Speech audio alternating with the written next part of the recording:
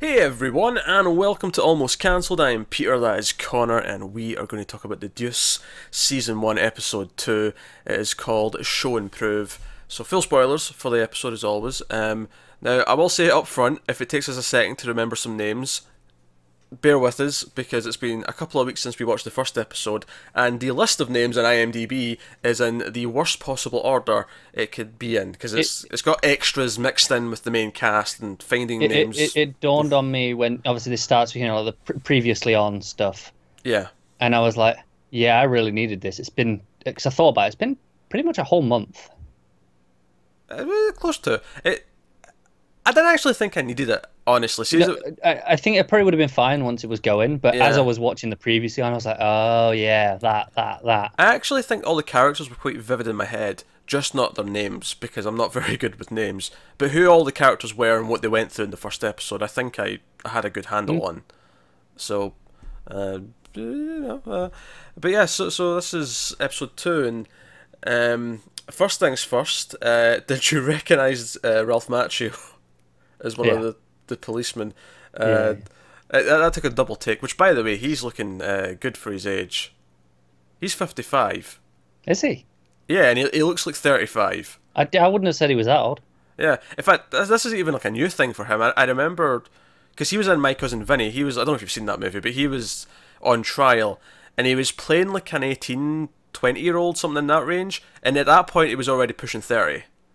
So he, I'd have said he looked like 40 tops. yeah, he does not look his age. He's always looked younger than he is. But he's the Karate Kid, in case anyone's wondering who we're talking about. That's what he's most known for. And I guess he's still acting good because they're making a Karate Kid TV show and they want him back for it. So that's the Yep. thing that's happening. My legendary rant, of course, on our news about why there shouldn't be a Karate Kid TV show. You can go check that out. Don't ask me what Yeah, episode it was. don't get him started.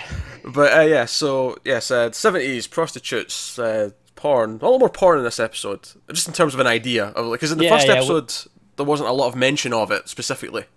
Right, it was just about the prostitution last episode. There Yeah. was no real idea of the porn side of things, whereas here I get a clearer sense of which characters are interested and why.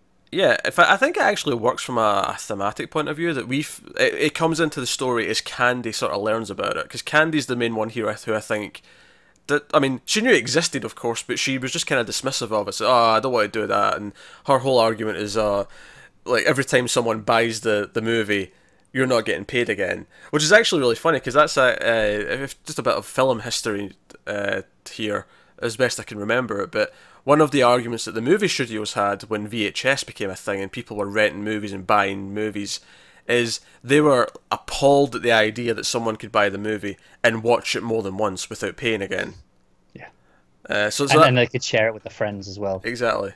That just gave me a chuckle that, like, her argument here was the same as the movie studio. It was like, wait, this is diluting our business because they can just watch it multiple times. Yeah, I mean, at its core, from a business standpoint, it's very very similar.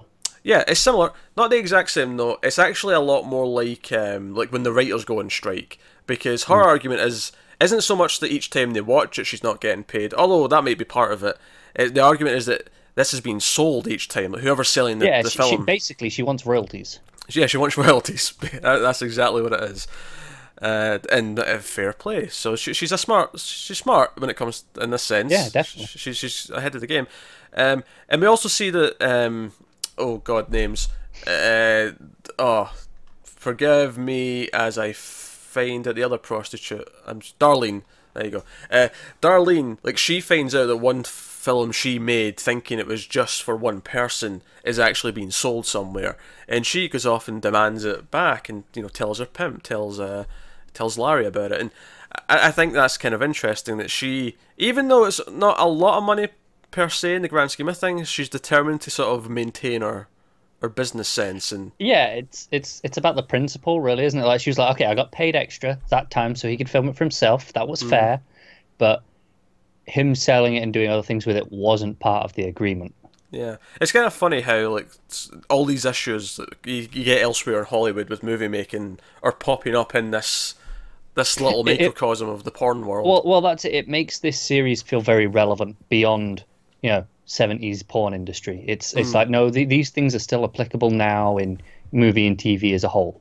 I will say when they go into the sex shop and there's this sort of sleazy guy who's selling the because I was actually thinking when they went in, I'm like, well, VHS isn't a thing yet, so they're just selling like film reels, and yeah, it's like Super 8 Yeah. little reels, but and he's like, yeah, $35 to regulars and $50 to chumps, and I was like, man, thank God for Pornhub.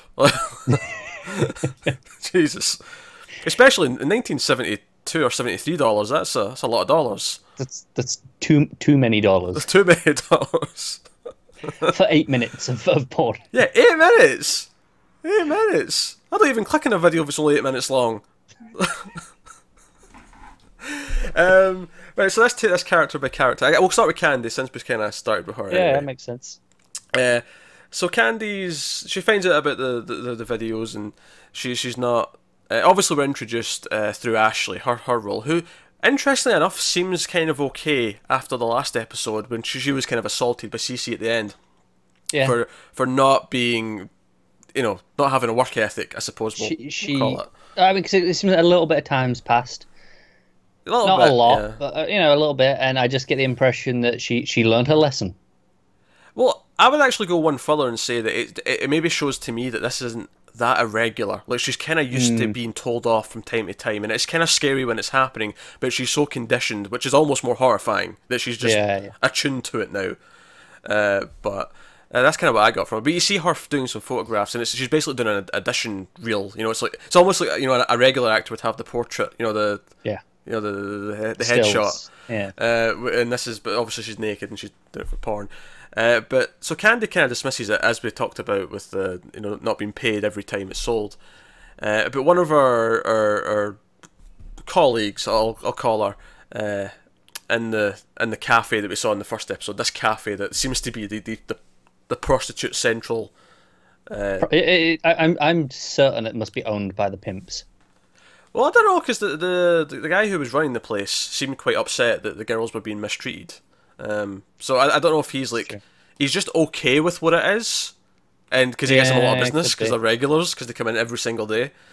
But it's definitely their place, though.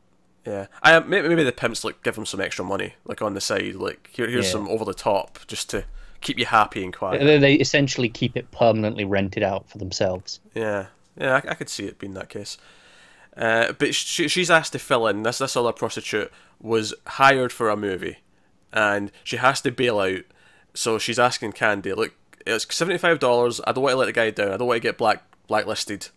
Yeah. Go down for me. And she's like, oh, 75. I could make that enough, because that's two Johns.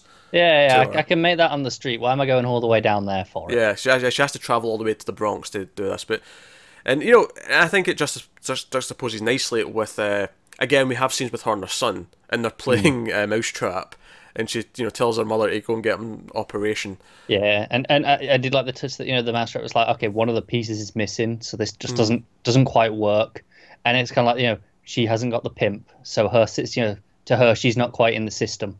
And even double up in that, the idea that he's not got his mother around, once a piece is missing, so again it's a running thing, and the mother keeps making these little catty remarks about what she does, and not that I blame her. If your daughter's a prostitute, I can't imagine you feel particularly proud or excited by that prospect. But she gives her money for the game, and there's again a little catty call about, oh, maybe he'll grow up to be a doctor, and it's almost like this knife. It's like, because you didn't turn out so well, so hopefully he'll be something useful. He can do something. But yeah, so again we see that, and it gives us all this context, and she goes to this place, and it's actually kind of a seedy arrangement. It's this guy who just makes them in his basement, and it seems like his parents, or at least his father's, just upstairs living in the house. And he's like, yep, he's downstairs in the basement, off you go. Yeah. So it's this weird waiting room almost. In fact, we actually get a waiting room scene. The green room and these two guys are just sitting there, this other woman's sitting there, and she's just asking, do I have lines? It's just like, have you got the script? I'm a fill-in. And I think it says, or what that shows is that as much as she's aware that porn exists, she's clearly never watched much of it. Yeah, or at least if she has, it's only been the feature length ones that are in the theaters. Your Debbie Does Dallas and that kind of thing. Yeah, and also I think it's kind of part of her work with us. You know, she's kind of very hardworking. Even at this, she's got Yeah. that professionalism. She's filling in for someone. She doesn't want to just come across as nothingness. Yeah, but instead they laugh at her a little bit because she's overshooting essentially. Yeah. And then we get what might be the greatest scene in all of television history, as they as they film this porn, which it's a very funny scene actually, as much as because it doesn't take the tactic that you think it would. Because I think most times if you have a scene where someone's doing their first porn scene in a movie, it might be treated as, I mean, it is quite seedy. Don't get me wrong; it doesn't feel like a clean environment where it doesn't feel appealing, but. I think typically the director and the script would focus on the horror of the situation, whereas instead here it's a little bit funny because it's kind of absurd and she's been told not to look at the camera. But It focuses on her intrigue. yeah, because she's looking around, she's looking at the lights, she's looking at the, just all the equipment around the room, and she's like, what's, even the reflector. She even asks about that afterwards. She's like, Yeah, oh, and she asked about that and the lights, and she's like, okay, what are all these for? yeah, and It's funny because I've not actually talked about this in a long time, but this is something that I talked about constantly when I was making stuff in uni. I was talking about key lights and fill lights, and it's just funny to even from my perspective to think about this in porn. Like, oh yeah, you'd set up lights. Of course you would. Yeah, of course they do. It's still a production of sorts. It's still, Even at this, yeah. even at this. I mean, obviously, porn with more money is a proper production, but this here is still a basic production. This is your student film. It is. It kind of is, yeah. You can almost imagine that this guy's a student and I'm booking out the equipment for a project. I'm not going to tell you what it is. Yeah, I just want to make some cash on the side. Yeah. It really has that feel to it. Especially because his reflector's not even a proper reflector. It's just like It's just a board with foil on it, basically. Yeah, that's all it is. It's very makeshift. But as this scene's going on, and like she's acting with this other girl, and then okay, Vikings come in, and these two guys come in, and they start doing stuff. But she's looking over his shoulder as this is going on. She's looking around, and it is kind of an amusing kind of way of approaching the scene. Yeah, you've got like the comedy of the other girl going, "Hey, what's your elbow?" and like, "Yeah, stop tugging on my hair." Yeah, there's the little kind of like everyday workman complaints going on as it's. Yeah, you don't even see her. You just because obviously we're focusing on Candy. Just we're watching her see all this equipment and be interested, and you just hearing these really everyday comments just coming from next to her. Yeah. Meanwhile, there's like moaning in between. It's this kind of a weird environment. I guess because obviously they're shooting without sound, so they don't have to worry about this so much. Yeah. So the director's just shouting out directions as they're going, not a care in the world. But then the real fun stuff is when we get to the end of the shoot, and so it looks like the guys are about to finish on the ladies' faces. And then you don't quite, because I was thought, man, how far are they going to go here? Because you sort of, I did as well. Because you see this side shot, and you almost see the tip of it as he's sort of jerking it off. It's all blurred out. It's like, okay, you see what's going on. It's out of focus. Yeah, and then you see just this squirt like hit her face, and I'm like, what's going on? And then the camera cuts around to the other side, and the sort of the assistant girl who's not involved in the scene, she's just there to do production stuff. She's just basically squirting something, and we find out like a little bit later on that it's actually just cold soup. Yeah, but she's just got like a little pipette. Yeah, and she's squirting, and I'm like, why are they just doing it for real? And sure enough, a minute later, the director actually says, yeah, we'd be doing this for real if it wasn't for these two guys blowing the load early. And I'm like, okay, fair enough, have to improvise. It's that amusing where, again, it has that low production budget where it's like, yeah, okay, we couldn't hire great actors, so we're going to have to improvise and make up where we can. Yeah, they couldn't hold their load, so here we are. We have to improvise with this weird technique. I like how they came prepared. Yeah. They're like, no, oh yeah, some of these ain't going to be up to scratch. In fact, I think at one point you see like several cans of soup in the background, so he knows that this is an issue that comes up. I just like to think that's from experience. First time he's like, God damn it, shoot! Yeah. It's the whole day's ruined. Yeah, first time. There's no ending. There's no conclusion. There's no money shot. It's like next time, come in prepared. Cold soup. I feel like a white hand wash would be a better substitute. Soup's too runny. It's quite thick soup, though, to be fair. It was quite thick soup. And again, it was even funny as it hit like the second girl who's not Candy. Like she gets hit in the eye, and she's like, and he's like, you love Viking cum. Stop reacting like that. You love it. It's like, yeah, I'd love it if it was actually Viking cum. It's just, again, it was just really like this everyday humour mixed in with this really absurd situation. But it kind of is the point that for Candy, this is just work. And it's Yeah. like, wait, what can I do with this? Even though for her it's not an ordinary situation because she's not used to, being in Yeah. this situation of filming, it's still just another job for her. Yeah, so she's the IDs are going, and you see that because she goes and she steals one of the reels, and she pulls out a little projector at home, and she watches it. She just watches it and sees what it's like, and you can see the wheels turning in her head. She's going, how can I replicate this? Yes, how can I do this? How can I benefit from this? Is this going to be more profitable? Can I make money quicker? Yeah. Kind of thing. So again, very very a business approach to it. Oh, definitely. Everything about her is. Yeah. So that was Candy's plot this episode. We'll mention Abby quickly because she had a bit less to do in this episode. It was very simple, just 2 scenes pretty much. She's basically leaving college. She's been kicked out or she's failed. She's flunked out because we saw her not go to one of the tests. Presumably she didn't go to a few more exams, and now her mother's picking her up. But she's wanting to stay in the city. She doesn't want to go home. She wants to, get a job, and she goes to a friend's house, a friend's apartment, I think. I think so. She definitely knows them because she calls them out by name. And... Yeah, it's a shitty neighbourhood though. It's like it feels like she's walking into a crack den. Does a little bit. But she's in there and she's looking through the newspaper for work. I wonder if she's going to end up back with Vincent next episode, seeing what's available, because when we go over to him, he's got a new bar to staff. Maybe. Yeah, this is a third bar in 2 episodes, right? Yeah, he's dropped the first one though, so he's back at 2. And so he's only working 2. He may not be working the second. The Korean place might not be him anymore. No, that's true. That's maybe full time now. This new bar, I could see it. Yeah. So he's basically he gets in. So the guy that his brother owes money to, he ends up working with him because we get introduced to Vincent and Frankie's brother-in-law, who's with his sister. And again, there's some sort of humour about him having so many kids and leave her sister alone. But they're all very friendly. The actor, by the way, who's playing his brother-in-law, Bobby, well, that's the character's name, but the actor was on The Wire, which it stuck out immediately as soon as I seen him. A, because I've seen the show, but B, because it's the same creators. So clearly, I'd be unsurprised if a few more of these actors pop up. Yeah, it's something that you see a lot, isn't it? People, they get these working relationships and just people pop up again in recurring projects. Yeah, I can totally see it happening as time goes on. But so they bring up this. So obviously they owe money for Frankie's gambling debt, but they bring up this other issue that Bobby's having at his work. He works construction, it seems like, and yeah.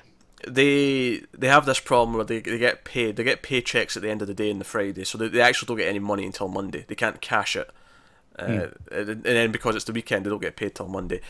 Now I'm a little unclear exactly what the scam is here, because Vincent goes to Rudy, who's this crime boss, who's the guy who really is owed the money from his brother.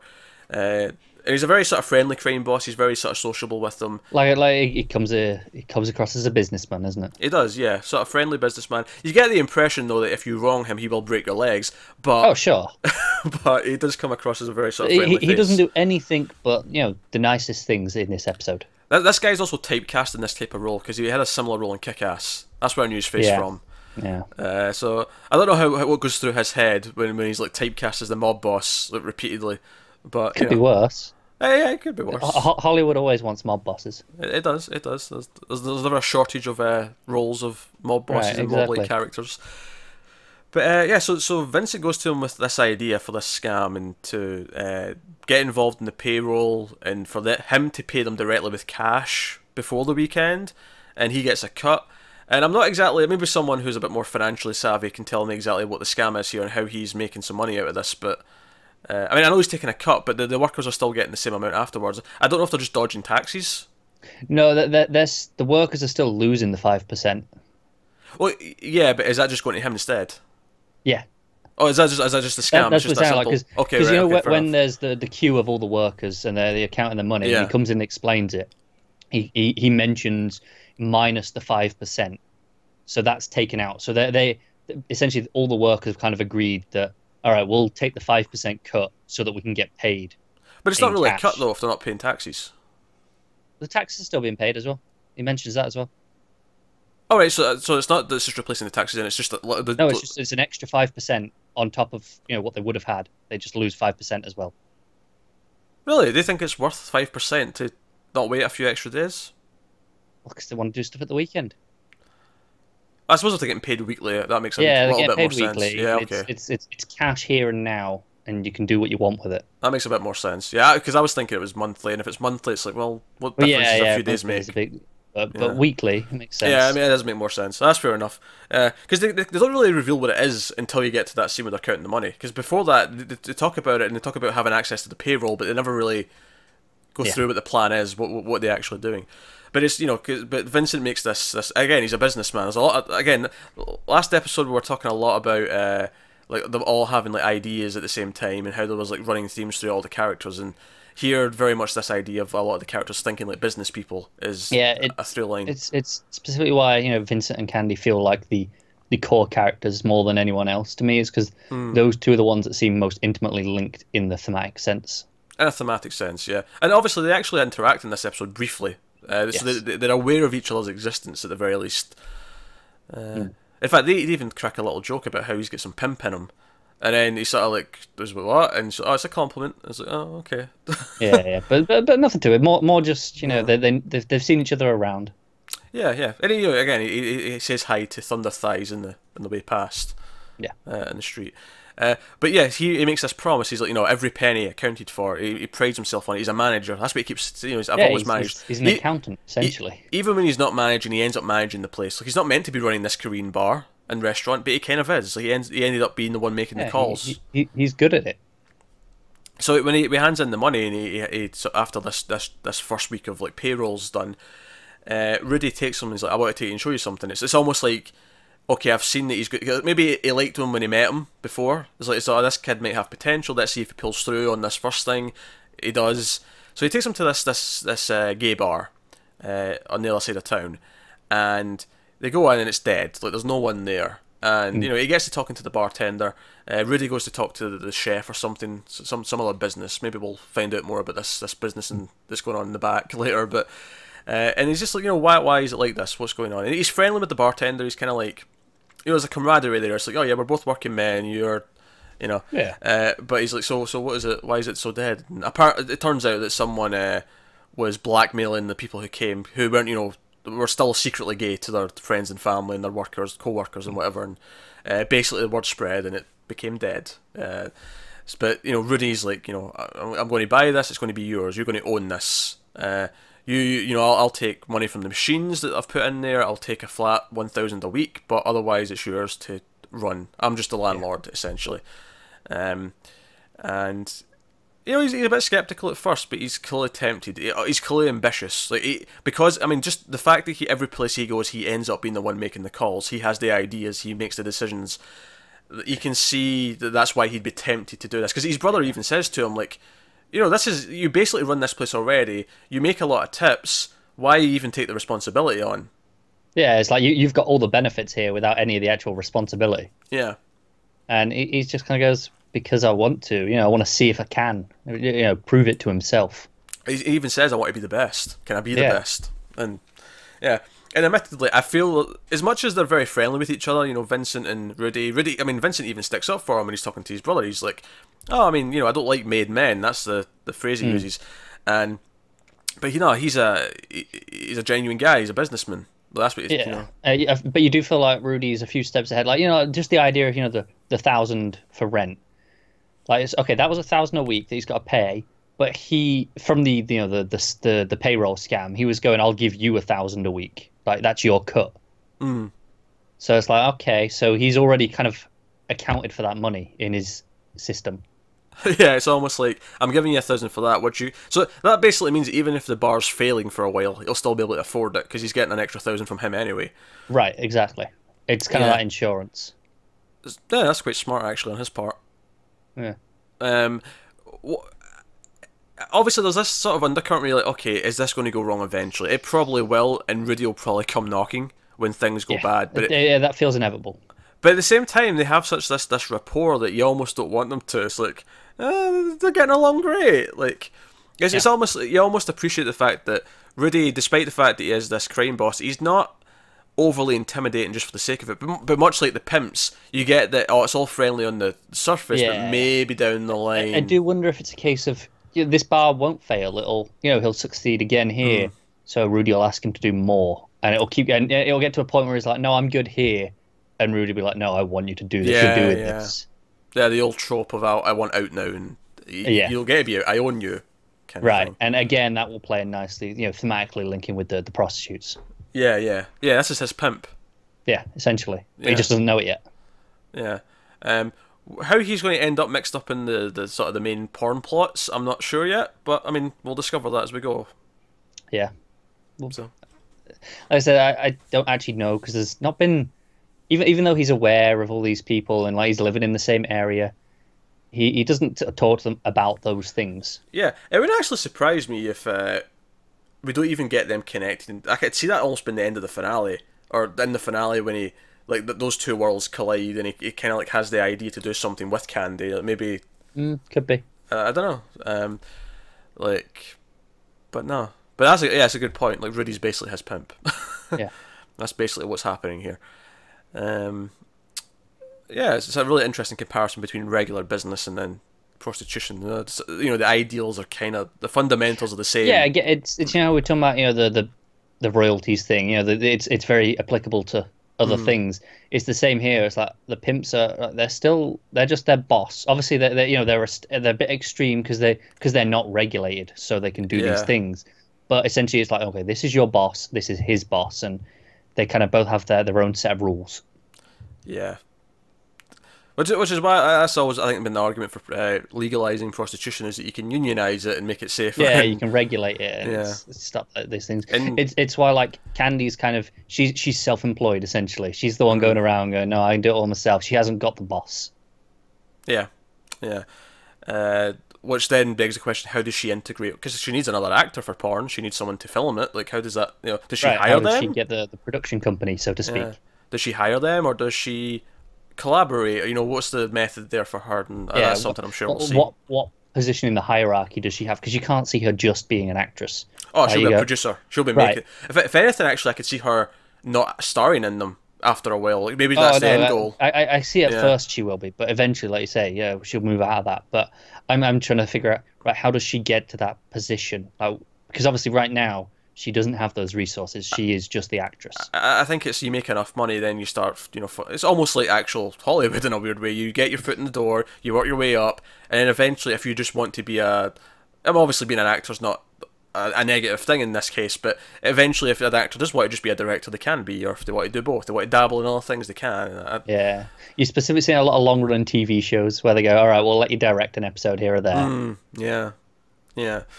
So, no, I see potential in that. All right, we'll move over to Cece and Laurie, their plot, which very interesting. This episode took some turns that I was not expecting towards the end as well. So basically, we see that. I mean, I presume they have sex with all of their girls, but like they're having sex, and afterwards he starts talking her up, and he starts also talking about his plans. Like he doesn't always want to be a pimp; he wants to have a normal life, have kids, and he basically paints her as the chosen one, as the golden girl who's going to make him so much money. And it kind of makes him like the prostitutes in the sense, the prostitutes, they're reliant on the pimps because they, that's how it is for everyone but Candy. But to them, they're reliant on the girls to get them free as well. Yeah, and he talks about all these goals, but I was actually questioning this as he was saying it. Is this true? Is this bullshit? Is this just the pitch that he gives to every girl to make them feel special? That you might be the one who makes enough that gets us out of this life? Like, is that just the cake is a lie, basically? Yeah. Is that what that is? Is that pitch? And they're very friendly with one another, very familiar. Like she cracks jokes, he cracks jokes back. It's very informal, isn't it? The only time the scene gets kind of a little bit more serious is when she references her old pimp, and he gets very sort of stern. No, that wasn't a pimp. I'm a real pimp. Like that, he was never a pimp. Yeah. It's a little bit of a jealous rage. Yeah, it's this power play kind of moment. But then he takes her to a porn theater, and they watch some of this stuff, and you can see this is kind of going in this direction as well, where he's maybe having the ideas that he wants her to do this. This is maybe an avenue for more money for him, because it was him as well that told Ashley to go do this. This was the avenue. Maybe this is where you can make money for me now, since you're not as valuable as a prostitute anymore. Yeah, and again, it's this idea of he knows that he only has to pay the girl once, but he can resell the tape. Yeah. Yeah, and I don't see the conversation where they try to ask for royalties going very well. No, because he'll just take a knife to them. Yeah, because that's the world this is. Again, feels not glamorous, but there's this facade on top of it's nice, he'll treat you like a queen, but yeah, but the reality is definitely not. And so basically, so he's talking about how you could do this and that, and again, it's more of a sales pitch, and then it turns menacing, it turns threatening, because he's like, look over there, and there's this prostitute with another guy in there, and it's like, yeah, this is the cheap end of the neighborhood. This is where the girls who have done something wrong get carted off, and their price goes down, like they're $10, that kind of thing, and it turns very menacing. But he keeps going, like he keeps to the point where she's like, right, I get it, Cece, I get it, right, Yeah, threat made. Yeah, if I try and jump ship, you're going to do this to me, or if I try and run, you're going to do this to me. I get it, but this is kind of the point of no return. You feel like, okay, she's locked in now. Like, this is the point where if she tries to leave, like, because I think there was definitely a point in the first episode where she could have probably walked. Like, it wasn't actually done yet. Like, she wasn't. Yeah. But this is it. Now the threat's been made. Yeah. And she's aware. Oh no, this is it. There is no going back. Yeah. I mean, it's too late already. Arguably, it was maybe that point of no return a little bit before this, but I think it's harder to define where it was. But here, certainly, this is like, no, this, I'm telling you, we're past the point of no return. Yeah, exactly. Like I said, the point's already gone, because he's saying, no, we're already here. And much like his plot in the first episode with Ashley, it's kind of like, here's the facade, but then we're going to take a dark turn later on and show you the reality, the danger of this, because there's a lot of pressure on her now to actually make bank. Yeah. And he's watching her from across the street as she's with this guy, and they go into the hotel. We cut away, we come back, and she comes out in handcuffs. He's, at least it seems from this point of view at this point, that he's the police and he's arrested her. Although, something doesn't quite add up. We'll talk about the police scenes later on, but like, we saw how they handled this earlier on, and while I'm sure there is, Yeah, like, this is, instead of with the police stuff, they just go around. It's very open and public. This was a sting. This was specifically set to catch one person at a time. Which seems a bit odd. At the same time, though, I maybe second guessed it, back again and said, yeah, but we had another scene where the other pimp we hadn't seen before told his girl that, if you go to a different area, they're going to start picking you up more often, because when you're new and they don't recognise you, they treat you worse. And I was thinking, maybe it's because she's new and they're. Yeah, but obviously that girl did say, a couple of trips in the van, it'll be fine. They'll get to know me. The idea that they don't catch them in the act, like they get them on the street, and it's like, okay, we all know what's going, but we haven't got anything to put them away. Yeah, we'll talk about that a little bit more when we get to the actual police scenes. But so he takes her to his car, and Cece kind of intervenes and says, "Hey, that's my wife." Says that's his wife, yeah. And that's basically going to be his story. And he's like, "Yeah, but she's a whore." And he's like, "Yeah, she's a burden in the whole family, but regardless, I'll pay the bail here now. How much?" Yeah, which, I mean, not integrity, but I think it's interesting that he was willing to just pay him off right here and then, just to deal with. Well, I mean, yeah. Assuming he's being honest, I mean, maybe he just still went dark, like we've seen him in maybe. But I think at this point he was going, okay, if this is a cop, they're probably, they'll be corrupt, because we can he tests him. Right. Because he says, what precinct you going to, and the guy says 5-1 or whatever it was, and he's like, that's not real. That's what he says in a minute after what he did. That's what he does. So he knew that he was bullshitting, and he just runs up and stabs him, and he gets really, and Laurie's it's really screaming. Sudden as well. Yeah, it's very violent. He's in, and he comes in the back seat as this guy's dying in the front, and he's like, you have to learn. He's not a cop. Like, there's no wagon around. That's what they bring. Where's his badge? He gets his badge out. Oh, this is cheap crap. This isn't. Yeah, but he goes, this was on me. This is what a real one looks like, and he's like, I should have taught you the difference. Yeah, which begs the question: where did he get that badge from? I think it just says that he maybe has some deeper relationships with the police than we know at this point. I don't think it's suggesting that he used to be a cop. No.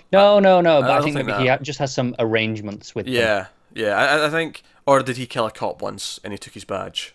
Like, could be that. But that was certainly very interesting. But then, of course, he's not even giving her time to process, because he turns around and says, "Oh, the best thing to do. I know this is a shocking sort of moment. This is a big thing to go through. But the best thing to do is get back up on that horse." And like we see in the next scene, she's already like back out in the street, and she's like watching the police, like, you know, have the crime scene. Yeah. So like, again, it's like this. Yeah, no time to process this. You're cattle. Go and do your thing. Part of it, I was obviously like, it's like, no, you can still go make money. But I think part of it is actually smart, because if the police do go over the road, because you know they know all those girls are stood over there on the street, they go over and go, right, what did you see? And if she's not there, and they're like, oh, she was here at some point, but we haven't seen her. Yeah, that's kind of, you know, the last thing CC wants is just to implicate one of his money sources. Yeah, no, that makes some sense. You know, the question is though, if the girls get shown the picture of the guy, did one of them see it? Do they keep quiet out of this, you know, sort of shared? Yeah, loyalty they kind of know thing? that it'll come back to all of them. Yeah, they're probably too scared to speak, because, you know, the pimps, clearly we've seen that CC in particular is quite happy to pull out a knife, so yeah, it makes a lot of sense. But no, it got very dark very quick, and again, CC is definitely the biggest antagonist, I think, of the show so far, and at least in terms of at least right now. In terms of face value, anyway. It wouldn't surprise me if we get some more overt antagonists as the show goes on. Mm-hmm. We were talking about Rudy earlier, of course. Yeah. It feels like there's going to be a point where he's a big deal.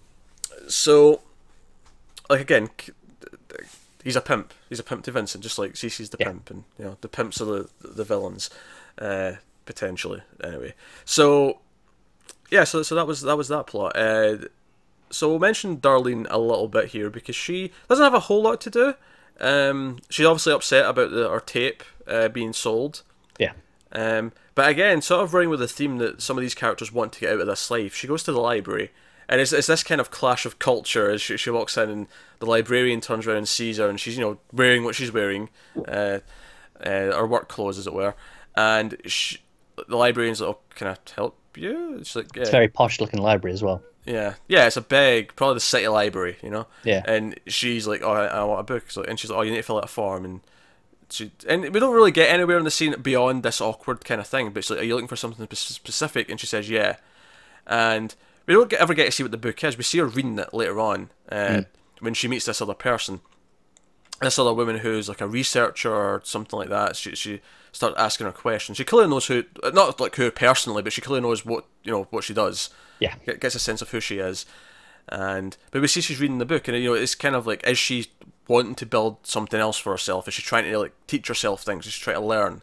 It's really hard to know, like, because there are infinite possibilities of what this book could be. Yeah, is it as simple as she, because of the tape incident? I keep calling it tape. It's not actually tape, it's film, but same difference. Yeah, she looking up something legal. Exactly, which is weird, because you can't have a legal defense when you're doing something illegal. I mean, first place to a point, because in some regards, you could claim, you know, there was a verbal contract between, you know, the guy who filmed it originally. Yeah, sure. I guess there's that murky water though. Like, is she a prostitute who's being filmed and therefore it's just completely illegal, or is she an actress in a porn film? That's it, isn't it? Like, how do you argue which one it was? And because it was specifically filmed, she might be able to swing it. It might be. I don't know. I hope Larry's going to whip out the money for a good lawyer. Well, yeah, but obviously he's not too impressed with the whole thing either, by the look of it. Yeah, he's going to deal with it. He said he's going to look into it. He doesn't even want to talk about it, which honestly to me said that maybe he's actually okay with it. Well, that's what I was thinking at first. Yeah. He was like, but then it was the way he covered up the film with his hat. He was like, no, I don't want the others to see this. I don't want anyone else knowing. Yeah, maybe that's just because he doesn't want the other pimps doing this as well. He's going to mark it on. But this. Then of course, not long after this is the sting on Fat Mooney's the store. Mm. And it's like, okay, they confiscate all of his stuff. Yeah, it's almost like Larry's the one that tipped them off. Yeah, it's like, okay, Larry's like, okay, I didn't know this was going on down there, so I'm going to shut them down, and I'm going to take over the market. Yeah, it makes you wonder if he's got his like there's another store that he's involved in that but he's like, oh wait, there's competition. Oh no, let's get rid of them Yeah. by tipping off whoever. So yeah, that makes If sense. these pimps all teamed up, It terrifying. also it also we also get to a point here where in this scene with this other woman where he gets very upset. He comes into the scene. He demands that she get back out in the street. Darlene gets back out in the street and makes money, and he's like, "Stay away from my girls." Like, he's not happy about this. It's almost like again he's like, he doesn't want them getting ideas. Like someone like this like poking around and Yeah. giving them the ideas that they could maybe do other things. That's kind of what I was getting. I think from it. that's the thing. These pimps, as you know, as flashy as they are and surface level, I think most of them are actually quite smart. They know they've got to keep these girls on a leash. They can't let them get these ideas, or they lose their power. Yeah, smart in the worst possible way because very obviously exploitative. But yeah, Right, right. But smart isn't moral. Is the point? Like, Yeah. they're clever. They know what they're doing. I think I'd also add on they're clever and they're scared. Yeah, of course. They're scared of losing the power. They're losing the Yeah. position. They lose their money. I think fear is a big part of it. So there you go. So that's that scene. So I guess the one thing we've really not talked about then is the police, which isn't actually a lot of scenes in the grand scheme of things, but it kind of opens and closes the episode. We open with them coming around with the wagon and like, okay, right. So and they basically like, okay, if you've been booked already in the last 48 hours, we'll not take you. So give us the receipt and we'll let you go. But everyone else gets on the wagon. And it kind of shows, they go with them and they pick up their cop buddies, including the Karate Kid. And they put them in the cells. But we see them order food for everyone. And it's this routine thing. And they're all outside talking to each other. And then they go back in the cell. And it kind of shows just how... It's almost like they have no interest in actually, like, stopping this from going on. This is just... We're supposed to do something about this. Us picking them up... This is for appearance's sake. Yeah. Us picking them up every couple of nights is to show that we're doing something when they're not really. They bring them back to the cell, they get them takeout food, they just go through the motions and they go back. But of course at the end of the episode, when, the other pimp's kind of like shouting across and he's being like, it's just like, blowing leaves in the wind, they just come back, in and out. And it's almost like he's pushed their buttons a little bit. It's like, oh, you going to test us? Okay, fine, everyone goes tonight. And, Yeah.